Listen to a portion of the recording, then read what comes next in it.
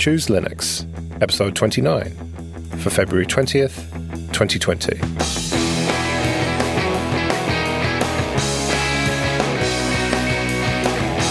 Hello and welcome to the show. I'm Joe. I'm Drew. And I'm Mel. And here we are for episode 29. And let's start with distro hoppers, Linux console.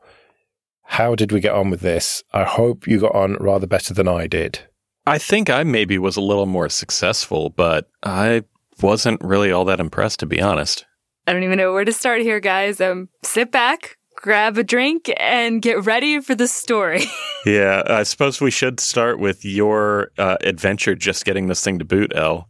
Oh my God, I think you guys are probably so tired of it because it just became screenshot after screenshot after, no, I tried that. No, I tried that. No, it's not that. It took a week and a half for me to actually be able to get it installed on the computer. Can I give a very public thank you to one of our listeners, Nunix, for actually bringing other computers to the house so we can try to figure out what was going on?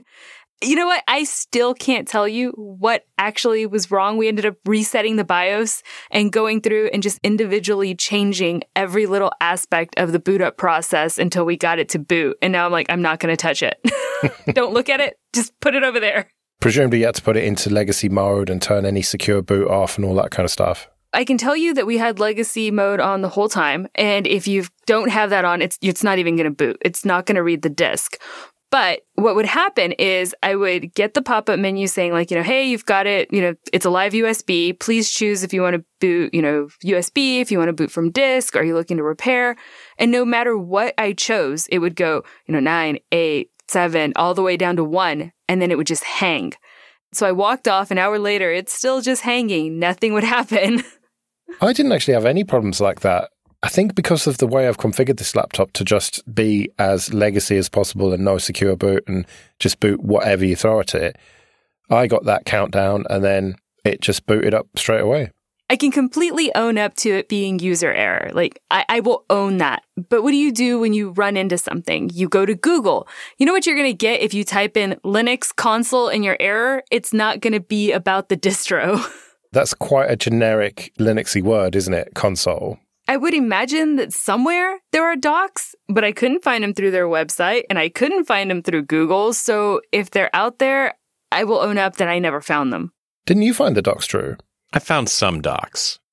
To call them the docs, I think, would be giving them a little too much credit. It's sparse documentation would be the way I would put it. Usually with most of these distros, when we do a hop, there is a page that says something to the degree of, this is how you install X distro. And so normally I have to own it. I will do it without ever looking at that page. But then if I run into issues, I go through the page and figure out maybe if there was a step I missed, something unique. I really think that this distribution could benefit from a page like that. Like, these are the settings that you need to be able to get it to run on your laptop. Maybe some people who are advanced, that would just be common sense to them. But not everyone who's going to try these distros, especially when they say they're targeted to kids, is going to be an advanced user.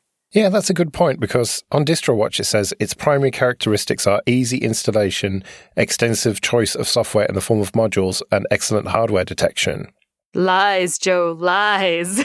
Yeah, that's not what I experienced at all, really. The installation was relatively straightforward. Although I did hit a snag where it said, oh no, you didn't label the partition Linux console, so it automatically opened up gparted.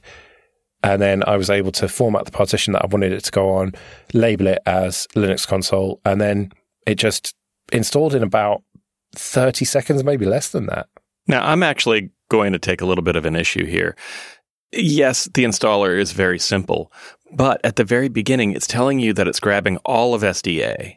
And it has very specific requirements for how you format this thing. My question is, why is it forcing us to go into gparted and do all of this manually? If it has to be this specific way and it's grabbing a whole disk, why isn't it just a script? That's a bit strange, because I don't remember it saying anything about using the whole disk. I was able to just point it at a specific partition. I believe it was worded a little vaguely. But my takeaway was we're using SDA as in the whole disk, not a partition on SDA. Fortunately, in both cases, I was using a computer where I could blow away a whole disk, so I didn't have to worry about it too much. Yeah, I'm sorry, Joe. I'm going to have to go on Drew with this one, because that's exactly what I ran into. All right. Weird, because it didn't blow away my Ubuntu partition, because I have this test laptop where if that Ubuntu partition goes away, it's not the end of the world, but I'd prefer to leave it around. And it's still there now, dual booting. So I don't know, maybe I went into an advanced menu or something. I don't remember. Either way, once you get the installation complete, it's done. There's no configuration or anything, or even user creation that you have to do before rebooting into the final system. Yeah, you just boot into it, set your root password, and then you're faced with the Mate desktop running as root. Hold on, Joe. Didn't we miss a step somewhere in there? The only password we set was the root password? Yeah, so you have to manually add your user. And so I thought, okay, open a terminal. I tried add user, not found. And then I thought, right, I need to go and do something else now and just complain to you two. And then LU told me that there's a very simple way to do it with the GUI. I have to be honest, I didn't even try on the command line. I just got to clicking buttons. And yeah, I stumbled across that as I was trying to change the way that the OS was looking. Just kind of see what I could configure. Yeah, and I went straight to the CLI, and instead of doing add user, I did user add, which is similar to add user, but it's more geared towards like one-liner operation rather than, prompting you for the various things. You just type them in with flags, and that worked fine. I've never heard of that. I've always done it with add user. If you know what you're trying to do and know the flags for it, it's very quick and simple. But add user is nice in that it prompts you and you don't have to remember all the flags or run a -H to get them each time. So if add user's there, I tend to prefer it, but user add isn't bad in a pinch. What's the flag for the room number? Because that's really important when you add a user. I couldn't tell you. So once we'd created our users and logged in, what then? Well, I usually look to update the system, but there seemed to be no way to do that through the GUI. I couldn't get it to work through the command line either. I actually did get it to reach out and look at the repos, but there were no updates available. So it seemed like we were already on the newest of everything as of the time that ISO was printed. I don't know if that's the case, Drew, because they had a few examples on their website to doing things like installing Get or other applications, and the repos were empty for those too. I actually got Git to install. In fact, I got a few packages to install. But one interesting thing is when I did list all the packages in the repo, there were only 11. So I don't know if they were just still fleshing out the repos for this particular release or if they just have 11 packages. I'm just not sure. It was confusing to say the least. Well, I just checked before we started recording, and this is around about a week before we release the episode, so it may change over that week, but it was the same. I didn't count the exact number, but 11 sounds about right to me. Yeah, and I was taking a look at some of the things that were prepackaged in the distro, and there were some interesting choices, like Chromium is a default browser, but unsandboxed, and Wine is installed by default, QJack control, just some things that you don't normally see for default applications. And I found that interesting, not necessarily bad, but it definitely feels like this is a distro that is designed for one person. It also had an option in the menu to download Chrome, but then it said you needed to be root to do it. So I should, in retrospect, have logged out and logged back in as root, but I didn't think of that at the time, and now I feel stupid. Well, it also included Firefox, because I had to be honest, I didn't even look at Chrome. Y'all know that. And when I clicked on it, you're able to double click, you expect Firefox to show up, and what I get is basically a little downloading box. And I'm like, why do you have the icon if you don't even have the application on here? Well, it says latest Firefox, and so it obviously goes out and gets the latest Firefox. So if Firefox were to have an update halfway through, my usage of it, would it go and pull down the latest every single time? Is it checking every single time I launch it? That's a good question. With your comment about having to go back and log in as root to do most installs, first of all, that was driving me crazy. And I would forget kind of who I'm logged in as I'm doing things, and I would close my lid and walk off and come back and open my lid, and the box never locked. So I had just left a laptop sitting there, logged in as a root user. Like, I don't even want to touch the computer anymore. So all this really leads me to wonder, who is this made for? Like, who is the target audience for Linux console? I have an answer for that, Drew. It was 100% made for kids because that's the only target audience that I could think could have as much fun as I saw my niece and nephew have with it. So the box that Unix gave me has a touchscreen.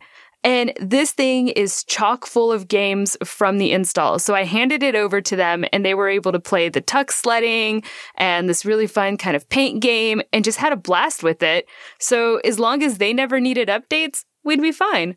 Okay, so maybe the distribution is named Linux console because it's meant to be sort of like a Linux gaming console. Oh, that's interesting. I don't think that it explicitly says that on the website, but that's kind of what it seems like, right? With preloaded games, and that's the only thing that really seems to work the way that we expect them to. I wonder if we've been using this thing wrong.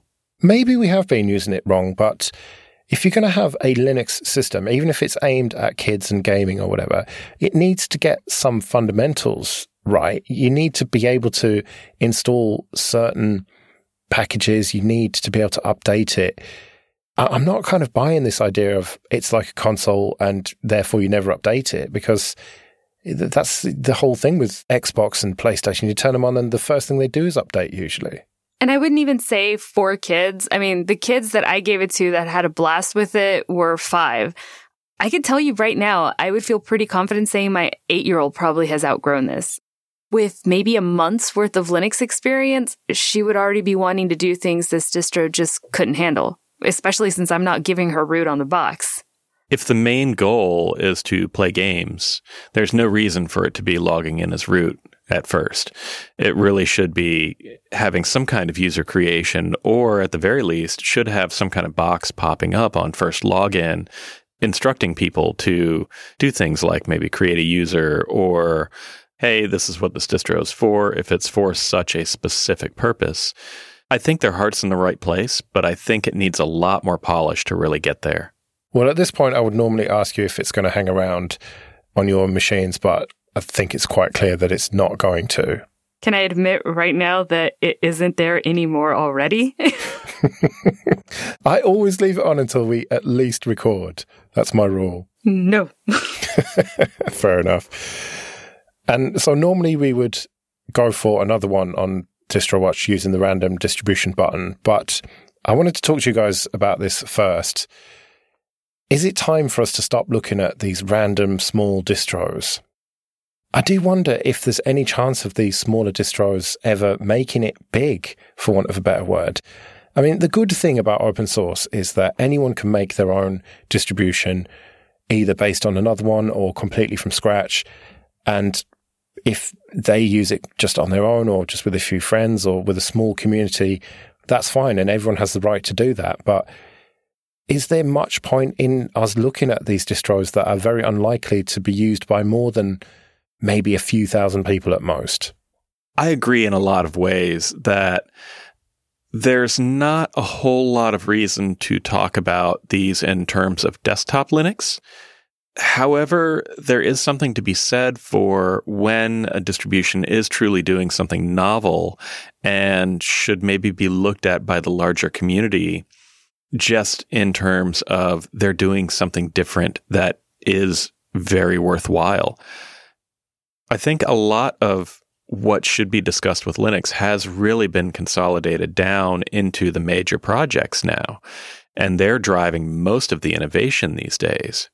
Sure, there's still, the garage workers who are coming up with cool experiments, but a lot of times they're running on top of Ubuntu or Fedora or something like that. And yeah, maybe the age of the boutique distro is coming to an end. I don't know if I'm going to agree with that. It just depends how far down you want to go with it, because I think that the boutique distros are a wonderful sign of creativity and the adventurous side of open source technology and Linux. And if we don't have these small, just boutique distros, as you guys are calling them, I know that some people believe we don't need it, but there's just like small, you talked about distributions that were built on Ubuntu. And one that I ran into that I just thought was hilarious was Ubuntu Christian. And it's built on top of Ubuntu, obviously, but it has really strict parental controls. It has Bible study apps already on it. It has just a custom theme that is made for somebody who might not try Linux otherwise. But can you really call something like Ubuntu Christian Edition a boutique distro? It is a smaller distro, but it is based on Ubuntu. So you know that it's going to have all of the support and all of the packages and all of the good stuff about Ubuntu. And it's just a customized version of Ubuntu, let's say. And that for me is different from something that's trying to be independent. Well, let's take a pause here then and reset the scene. Could you please define for me and everybody else what you're calling a boutique distro? Well, that's a very good question, and you might well have caught me out here, because maybe something based on Debian or Ubuntu can still be called a boutique distro. Well, let me give you an example to work with, because this was the heartbreaking one for me. You guys know that I loved Korora. That was my operating system. I have broken everything, and I never broke Korora, which was based on Fedora, obviously by the name. But when the developer hit developer fatigue, the OS as a whole went away. And would that be considered a boutique distro since it was pulling from Fedora? I think it was a boutique distro, yeah. So maybe my point is completely invalid. Stop proving me wrong all the time, El. No, you know what, El? That is a very good point. And when you look at things like, even Mageia or Manjaro Linux, where they build on distributions that aren't Ubuntu, but they're using their own package repositories and they're doing things in their own way and they have their own histories, are they considered boutique? I mean, granted, these are two fairly large, quote unquote, boutique distros, but they're not what people think of when they think of the major Linux distributions. When we think of those, we think of, Debian, Ubuntu, which Ubuntu is, of course, a downstream from Debian, and Red Hat and Fedora. Those are kind of the biggest ones. Some might say Arch or, other ones that have a pretty decent market share within the Linux community. Don't forget OpenSUSE. Yeah, absolutely. And including OpenSUSE and all of the others that are bigger and have large user bases and are doing important work, but they're not the big fish. Earlier, I talked about how are we going to get the next big fish? How are we going to get the next big distro? And one that I didn't like at first, but I'm watching it grow and grow and grow in my circles is Kali Linux. I mean, you're looking at it, and at first I was like, everything you can do with Kali, you could do on the command line by yourself. And the more that I'm watching people do it, it saves time. Linux admins, Linux users, we're lazy. And so if you give me a tool where I can just go click a bunch of things and have it magically done, I'm going to do it. So I just keep watching more and more people turn to Kali as their distro of choice, even when it comes to bare metal. Do you think that Mr. Robot has significantly increased the user base of that? I mean, I'm not even joking, seriously. Anything that can get the name out there, I think really influences people to try it, but that's the difference. How many distros have I tried that I can't even remember their names? These people are trying Kali and they're sticking with it. Well, and I think there's something to be said that there are actual security classes that teach Kali. You can get certified in Kali. Absolutely, you can. At a certain point, I have to ask, is Kali a Linux distribution or is it a tool that happens to run Linux? Yes. Both. Why not both? It gets back to the argument, is Linux a kernel or is Linux an OS? Like, we've moved beyond that. But then that begs the question, what about distributions like Elementary? They have a lot of weight behind them, and they make waves in the overall community. They're technically based on Ubuntu, but they're doing things very differently. Like, you couldn't just load up a PPA of Elementary and really have it be the same thing. So where do they fit in? I would call Elementary a large boutique distro. I think you're just making these up, Joe. All words are made up, El. That's how language works. Then why do I get in trouble on here? But seriously, I think that Elementary started as a small boutique distro, and because they are very good at promoting it and because it is a good distro, they've grown and grown and grown to the point where they're not a big distro, but they're also not a small distro. So I don't know. I think that this boutique label may be totally arbitrary. Well, and we also have to ask ourselves, what is the measure of success? Is it number of users? Is that the only measure of success? Or, as is the case with Elementary, is mindshare a measure of success? Because even if people aren't necessarily using Elementary in mass, they are commanding a pretty substantial amount of mindshare just in saying, things need to be better, and here's how we're doing it. You can do it too. I have a question on that end that maybe can help me understand everything a little bit. So you guys know I've been doing server Linux for a while, but it really wasn't to a year ago that I started doing desktop Linux. And my world has always been these hundreds of distributions to get to pick from. What was it like when you guys first started? Is this the disconnect when there was only a few Linux distributions and those were the big dogs? Well, Drew, you go back further than I do, but when I started like 12, 13 years ago, something like that, there were still a lot of distros, a lot of smaller distros. I don't think it was hugely different because distros come and go, right? And I think the numbers weren't massively different. Yes and no. When I was first starting out, we didn't have the massive amount of distros that we have now. There wasn't a distro for everything. Slackware was probably one of the biggest. Ubuntu didn't exist yet. I started out with Mandrake Linux, and the main way to get Linux was either through a print-to-CD service or from the latest issue of a Linux magazine. And that's how I did it. I would get the latest edition of Mandrake Linux or whatever else I was trying out that month from whatever magazine I picked up at Barnes & Noble. Now, keep in mind, this was the pre-cable modem days, and my paltry 56K connection, actually, this may have even been 14.4, just couldn't really cope with downloading a whole Linux distribution and then, me burning it onto a disk. Yeah, there's disk space to consider. There's the amount of time that I'd have to spend with my modem connected where they're charging me by the minute. So we were buying physical disks, and it was whatever you could get at the time through print media. So I have to admit, I think my question, I intended it to be a loaded question because that's the stories I've always heard. So I didn't think there was going to be that many distributions if people were having to go so out of their way to be able to get their hands on them. It's not like today where we just go and, spin a random button and go, okay, let me click the link and download it. Yeah, I think it must have changed around the time that broadband internet became a thing when people moved away from 56K.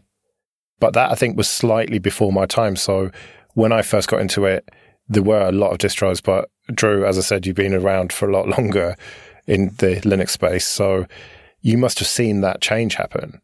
I did, and the one that really sticks out to me is Ubuntu, because you have something that was based on Debian, but it made Linux easy, or at least easier, and it really changed the game. So this is a little bit of, Linux history, but when Ubuntu hit the scene, it was huge. And nothing has really been the same since. Not only was it in the era where you could just download Linux straight off the internet without any kind of concerns or having to, go to your school and borrow their T1 line just so that you could download it over hours and hours and hours without incurring massive internet fees. It was just easier. And nowadays, seeing how many Ubuntu-based distributions there are out there, it makes perfect sense to me that it is the base, because it is the thing that changed the face of what Linux is today. Do you think it was just a case of good timing then for Ubuntu as to why it took off? Because it came around at a time when really decent home internet became a thing? I don't know if it was necessarily that Ubuntu came about at the right time where broadband was really starting to become mainstream.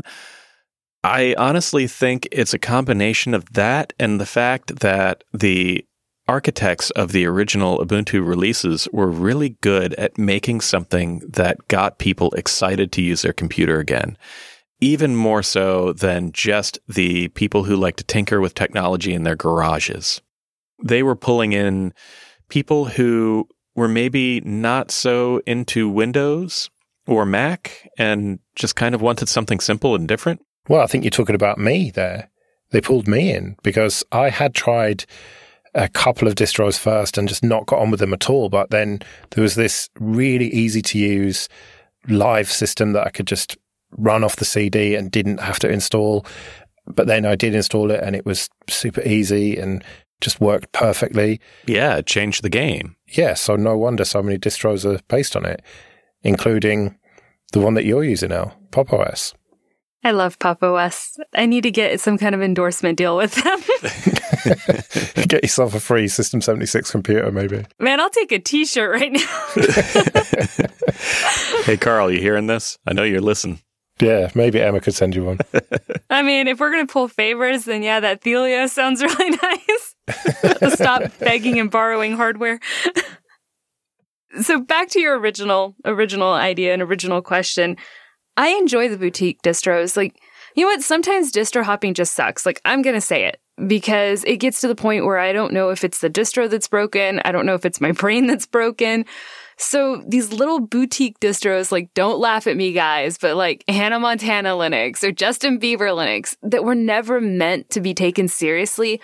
They're like dessert. They're a fun thing to play with that, cool, it's broken. You know what? It's still funny and it's still something to talk about.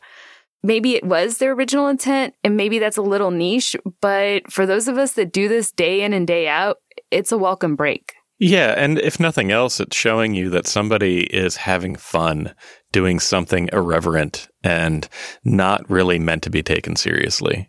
And it's not just fun distros like Hannah Montana that you guys can try out, but there are distros that started out as boutique distros that had a real purpose behind them. And I know that you guys can probably speak to this more, but it's changed. But Scientific Linux being created and open sourced and used by CERN, I think is a clear example of that. Oh, absolutely. Scientific Linux served a really, really great service to the Linux community. And even though it's ended, I think their mission was successful because now what they had created is available to use in lots of other distros. It did exactly what it set out to do, and it's no longer needed because larger projects can benefit from its successes.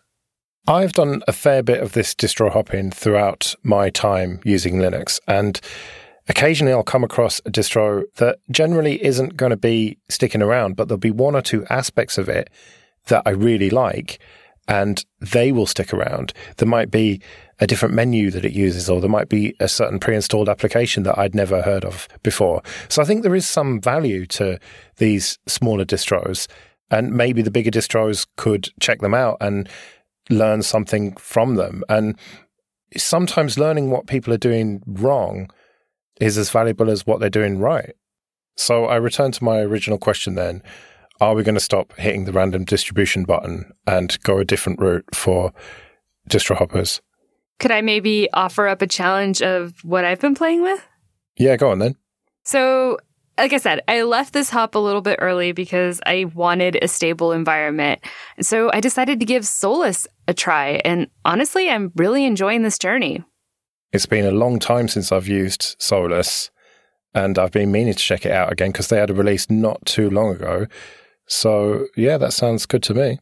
Yeah, I think you're on the right track there, Elle. I think we should be looking at distributions that really have something that we want to talk about more so than a random button, because I think we get more knowledge out of the things that really pique our interest than we do from something that we've never even necessarily heard of. So yeah, I'm all in for Solus. All right, well, this is new media. We make the rules. Let's change how it is for now, and we can always go back to the random distribution button if we want to. So yeah, in a couple of episodes, let's have a look at Solus. But time gets the better of us, so we'd better get out of here.